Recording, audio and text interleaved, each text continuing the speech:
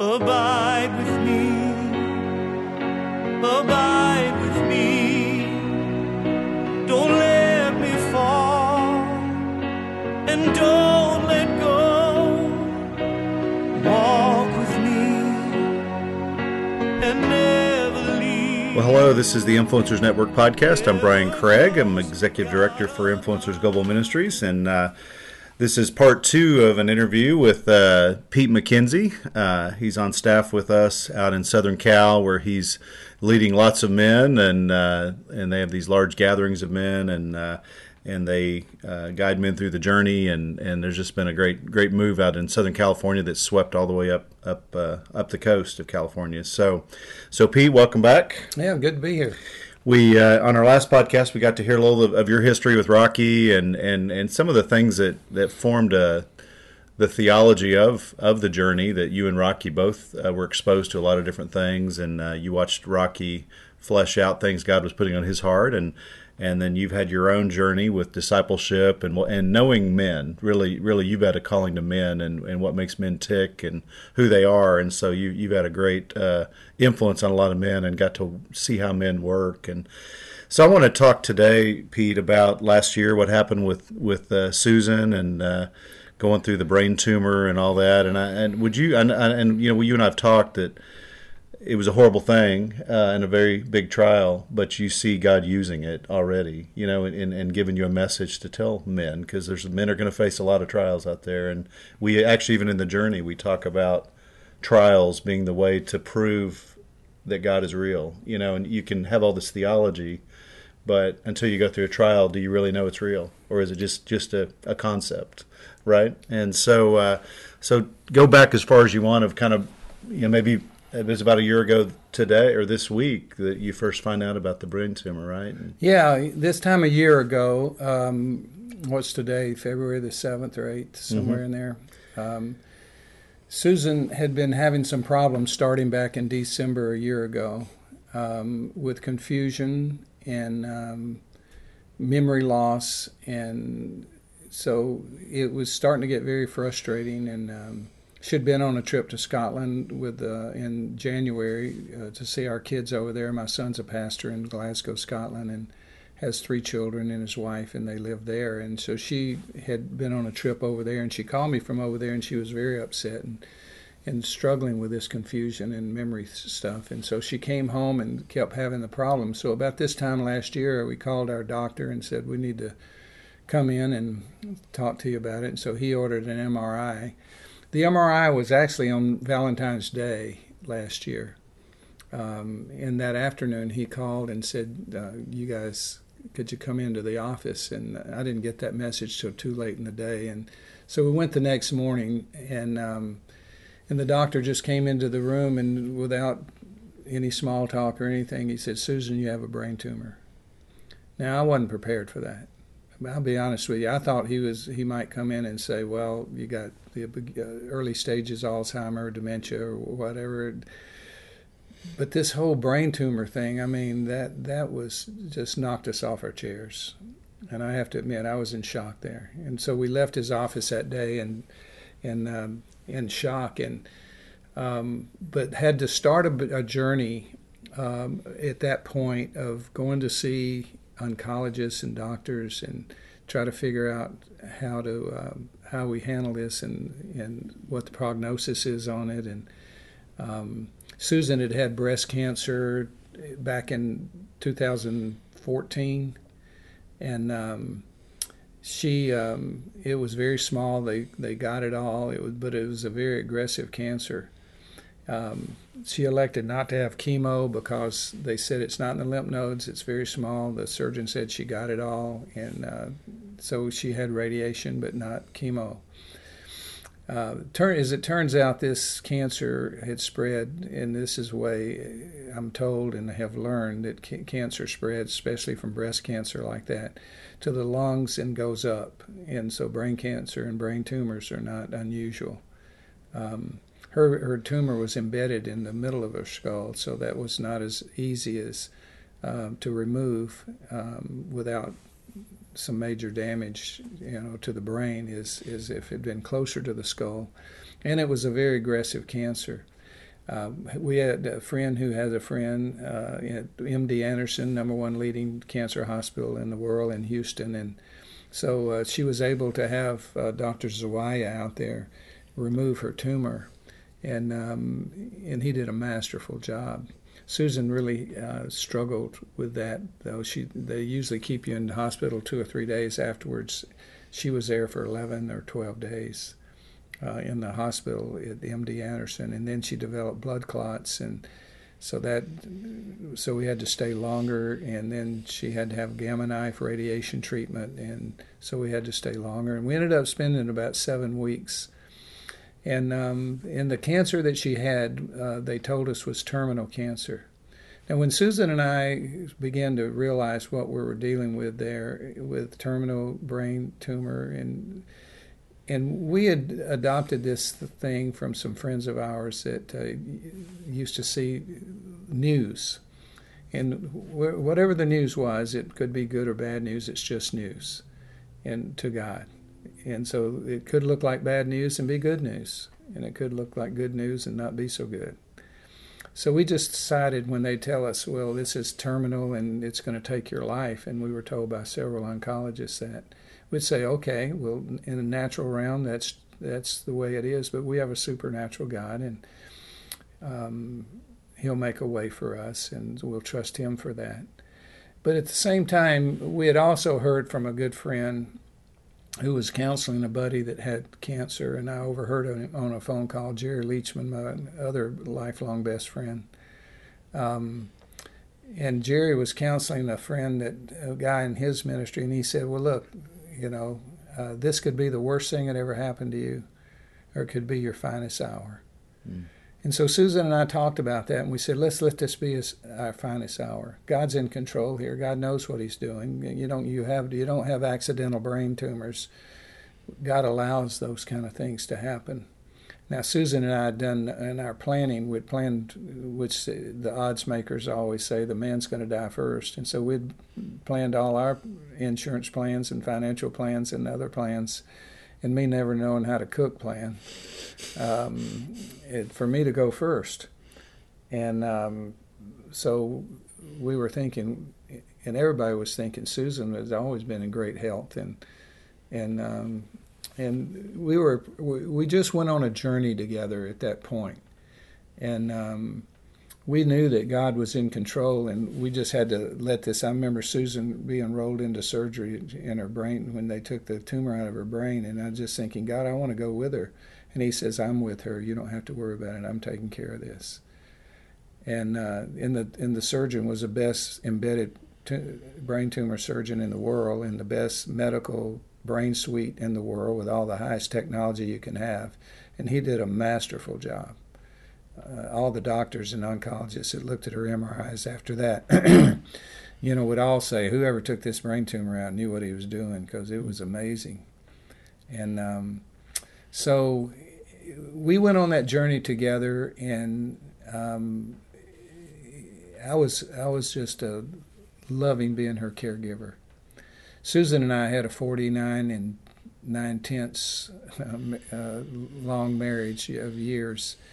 She died about 6 weeks before our 50th anniversary, and so we had what I call a love affair. I said we were married 49 years, and only 49 were happy.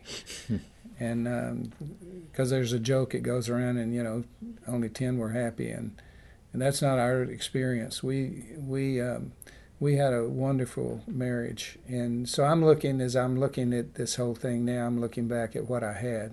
I was married to an amazing woman for 49, right at 50 years, and I look at that rather than what I don't have now. And I realized, I asked Susan one time. Susan was so ready to go and be with the Lord, and she chose, and we agreed together. When they came right down to it, and cancer had spread all over her brain, it was everywhere on the MRI, and it was so sudden that it had spread like that. I think it was probably set off by a spinal tap that she had, but we don't know that for sure. And so when they gave us two options. We found ourselves in a oncologist's office who dealt with these kinds of tumors a lot. And she says, well, how aggressively do you want to treat this? And we said, well, what does that mean? And she said, well, you got two options.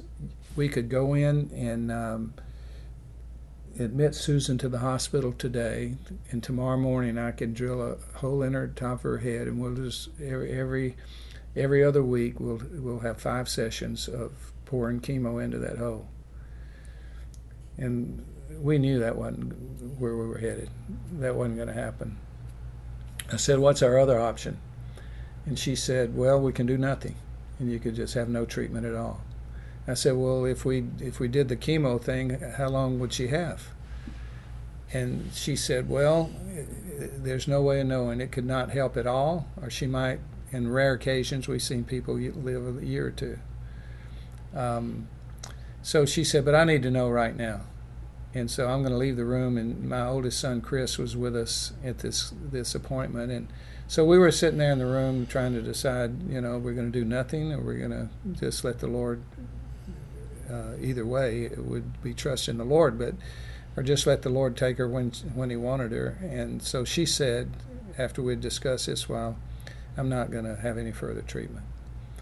And there was an uncanny supernatural peace that came over all three of us at that point in time. We knew that was what the Lord was saying. And so she died about 3 weeks later, and the doctor said she might have 2 months. But those things, no one can ever be that accurate in calling those things. I'm just really thankful for so many things, because Susan had 3 weeks with our son and his family from Scotland, and with our son in L.A., and my daughter lives here, and they all had a chance to be with her for those 3 weeks. We had friends coming in, and I remember Sally Fleming and Holly Leachman were the last two that Susan was holding on to say goodbye to, and Susan was a woman that died without regret.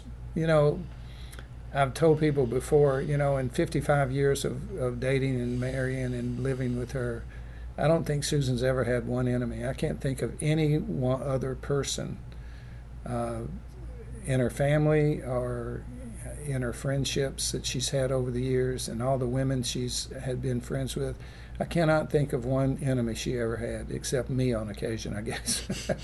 She might have seen me as an enemy here and there. But all in all, she never had regrets. It wasn't like she had to see someone to reconcile some relationship before she died. That just wasn't the case, and as unusual as that is, I think that was her testimony and her walk with God and the person that she was. So we had 3 weeks. So they gave us about 11 days before she died. They gave us a 50th anniversary party. And that was just supernatural. It was amazing time. And we had about 50 of our close family and friends. And God just was so gracious. And he gave her the strength to be able to go through it, because I didn't think she'd be able to go through a day of that. And she'd probably have to come home. And 6 hours, she was just like she wasn't even sick. And just talking with people and interacting with people and just having a wonderful time. But that really took a lot out of her. I don't think she recovered from that physically. But it was just an amazing journey, quite honestly. And, it was amazing because we knew and we found our comfort in the fact that we have a sovereign God. And God's in control of all things. And if all of the things that we said we believed was true, if we would just trust God. And I learned in the Father's waiting room 39 years ago, Susan was pregnant with what would be our second son. And she developed some problems in the labor room, and the baby was losing oxygen and blood. And, they told me to get out of there. They had to prepare her for emergency C-section. And so I did, and I left, and I went out in the Father's waiting room, and I slipped into a closet. There wasn't anybody in there, but I slipped into a closet, and I just got on my knees, and I just said, God, I just pray Susan will be okay and the baby will be okay. And pray Susan will be okay and the baby will be okay. And I was in there 10 or 15 minutes, and I got out and I was walking back and forth, praying the same thing. And finally I just said, God, I'm sorry, that's all I got. I can't think of anything else to pray. He says, well, let me ask you a question. He said, how much control do you have over what's going on in there with Susan and the baby? And I said, Lord, I have no control. But you're a sovereign God, the creator of all things. You created us. You know everything. You're in control. So I'm asking you that Susan and the baby will be okay. And he says, okay, since I'm the sovereign God and I'm totally in control, I got another question to ask. Would you purpose in your heart to praise me no matter what happens to Susan and the baby? And I said, you mean if they die, would I praise you? And he didn't say anything to that because I knew the answer to that question. I had to determine right then and there if everything I said I believed was really true about God. I tell guys today, the most important thing about you is your concept of who God is. Because that's going to determine all the choices and decisions that you make in life. Because we'll all have tough decisions. We'll find ourselves in rooms with oncologists that say, we'll make you as comfortable as we can. We'll extend your life as long as we can through chemo or whatever we do. But this cancer will take your life, and you've got to make a choice if you want further treatment or not, or if you want to just let it go. Those are very difficult places to be in life, but that's those kind of places that we find ourselves sometimes. And my concept of God and our concept of God at that time was we believe that God may not have chosen that this happened, but he's allowed it. And if he's allowed it, that means he's in control of it. And if he's in control of it, then all is well. And when she went into that operating room and I just said, God, I want to go with her, he says, I'm with her. I'll take care of her. You can be at rest. And he did, and he always will. In this case, I was just thinking, is God really good? Is God good all the time? Does he really work everything together? Does he have a good plan for my life and Susan's life? And can I trust God with my wife and my baby's life? Can I put them in his hands and walk away and say, God, whatever you do, live or die, I'm going to praise you? And that was kind of a big question. But I came to the conclusion that my God is who he said he is, and my God is good, and my God works everything together for good. The question was, do I want his will or my will? Do I want his plan or my plan? Now, I'd learned at that point, I was still a pretty young guy, I was in my early 30s, and I was a missionary for a couple of years, and kind of wet behind the ears in a lot of ways. But God wondered if he could trust me with that. That makes sense to me. God just said, for his testimony, can I trust you with losing your baby? Which is what happened. The doctor came out 30 minutes later after I told God, I'm going to purpose to praise you. I don't care what. Because you're the sovereign God and you know what's best for us. We don't know what's best for us, but we want to do whatever requires the greatest amount of our faith and whatever will glorify you. There comes a point in time as Christians where we have to decide, what are we living for? And Paul in Romans 1:1, he said, the Apostle Paul, the bondservant of Jesus Christ, set apart for the gospel. What does my life count for? If my life is counting for me, if it's all about me, if it's all about my happiness and my comfort, that's one thing. But if it's about glorifying God, if it's about being the salt of the earth and the light of the world that reflects who my God is, and if I'm on a mission and a great commission to glorify him, then that's going to change everything. And for us, it changed everything. So I decided that if God did, he took our little boy, and Susan's with him right now in heaven. And I know one of the first things after she was hugging Jesus, and I remember during those days after we decided not to have any treatment, Susan and I were alone early morning out on the back patio, and she said, well, I'm really disappointed this morning. And I said, why? And she says, well, I thought I'd wake up this morning in Jesus' arms, and here I am sitting here with you. And so I said, well, I'll try to not take that personal, but I have no competition. My arms are no competition for his arms. and she was really ready to go. But we just decided this would be our finest hour, and we were just going to go through this thing, and whatever God did, we were going to have a grateful heart. And I miss Susan like crazy. I mean, every day. I told her one time, I said, when we were early into this thing, and I said, if God takes your life and you go to heaven, I said, you ain't going to miss me at all. I'm going to miss you every day. This doesn't seem fair. And I do miss her every day, but God's grace is sufficient. He who brought you to it will see you through it. And that's really true. And all these scriptures, they're really true.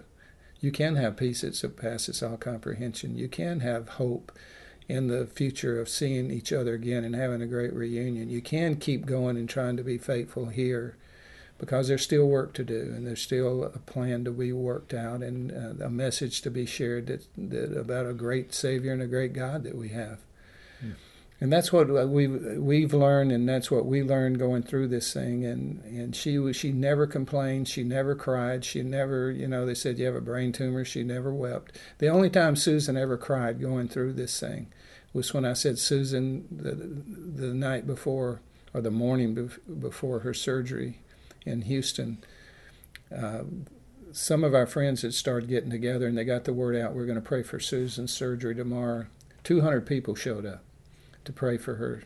And I told her, I said, honey, last night 200 people showed up for prayer, just to pray for you today. And she started weeping. But at the same time, she had gotten up, she had gotten dressed, she felt chipper that morning, and I just said, honey, I'm so proud of you. David ran to the battle line when he was facing Goliath, and I just see you run into the battle line. She says, I'm not running.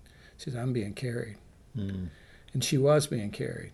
There's so many people that prayed for Susan, and I mean hundreds, if not thousands of people that prayed. I mean, there was 13 to 15,000 visits to Caring Bridge to just see how she was doing and follow her journey in this thing on Caring Bridge. And so we just saw God's hand in the whole thing, and it was God's plan. So the question is, what do you do when God says no? When Jesus was in Gethsemane, and if he could tell his own son no 3 times, that had to be tough on a dad. Then he could certainly tell me no. Or if he gave his own son, why couldn't he take my son? Can I not travel the same road? Can he not help himself to our lives? Because we have found, Brian, that ministry, and Oswald Chambers said this, that ministry is creating an environment where the Holy Spirit is welcome to come and help himself to our lives. So the point is, could he help himself to my wife? Could he help himself to my child? If that would bring glory to him and it fit in his purpose in the world to redeem the world to himself, and I get to be a part of that, does that also mean that he can help himself to my life, to my wife, to my children? And Jesus kind of set us up for that in Luke 14 when he says, if you don't hate your mother and your father and your brother and your sister, your children, your wife, even your own life, you cannot be my disciple. I don't like the idea of not being his disciple. So we know what he was talking about. They said, you're going to have to love me preeminently. And I've told in marriage classes, I would say, every marriage class I ever taught, I would say this, and it came back to haunt me. Every loving relationship will end in pain, except one. And that's the relationship that I have with Jesus Christ. You can take my wife, you can take my son, you can take my health, you can take my life, but you cannot separate my loving relationship. You cannot separate me from Jesus Christ. Paul said that in Romans. He says, what'll separate us? Shall death or famine or sickness or flood or fire? No, nothing can separate me from the love of Christ. But you can separate me from my wife.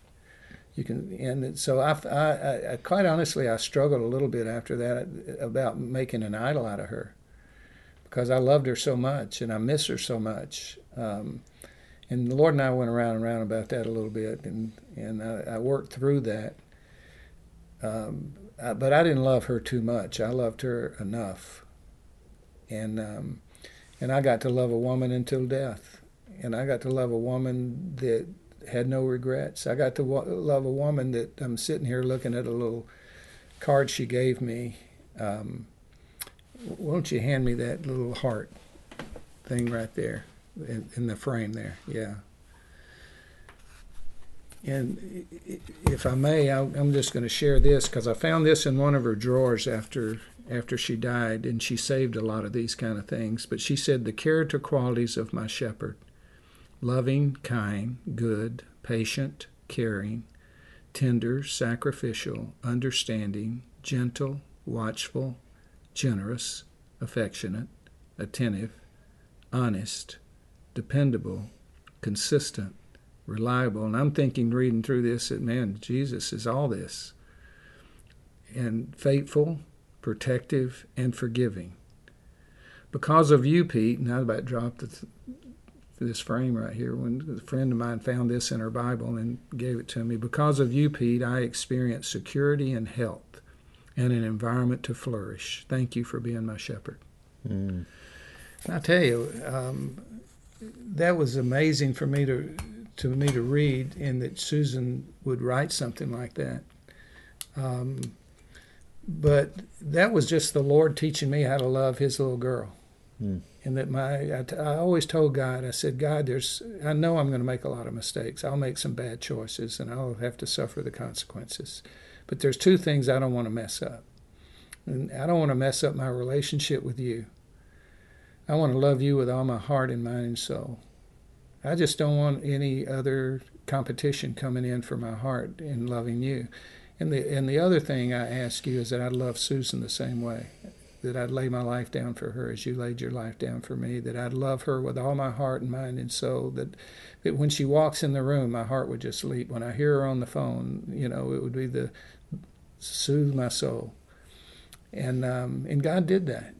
I admit it, I can't love her the way she needs to be loved, but if she was married to you, she'd be married to the best husband in the world. Why don't you just take me? Here I am, I'm available, love her through me.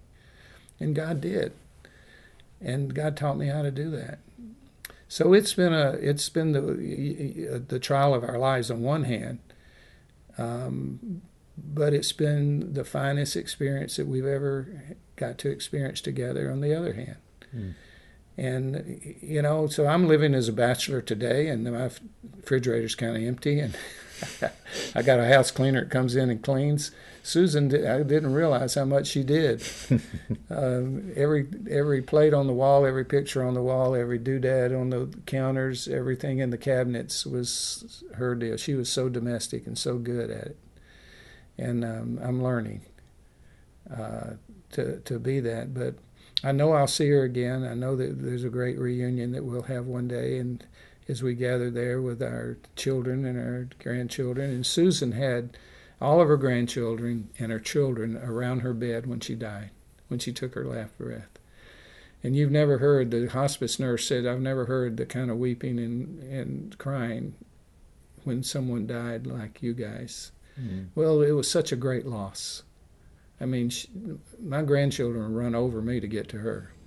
I wasn't any competition, didn't try to be, and didn't bother me that I couldn't. But she just had such a way with her children and her grandchildren, and her friends were the same way. They're grieving like they've never grieved before.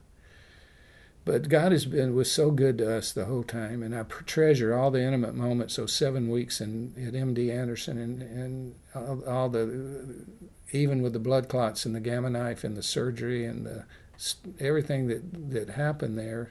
Those were precious moments for us together with the Lord. And so that's my story. Well, Pete, thank you so much for sharing that. I know people are going to be touched by that, and there's definitely somebody out there who needed to hear this today. I know that for sure. So thank you for letting a tough story and be a glory story. So thank you, Pete. Appreciate that. And well, thank you for listening out there. This is the Influencers Network podcast, and we hope you've been touched today and blessed today, and we are here to help you. So if you'd like to contact us, you can go to the website, influencers.org, and send us a message or a note, and we'd love to help you find an intimate, abiding relationship with Christ, because as you can tell, that's That's what makes all the difference, no matter what's going on in life. So bless you out there. And this is Brian Craig, and I'm the Executive Director for Influencers Global Ministries. And I'm going to keep encouraging you to abide in Christ and to go make disciples. God bless you.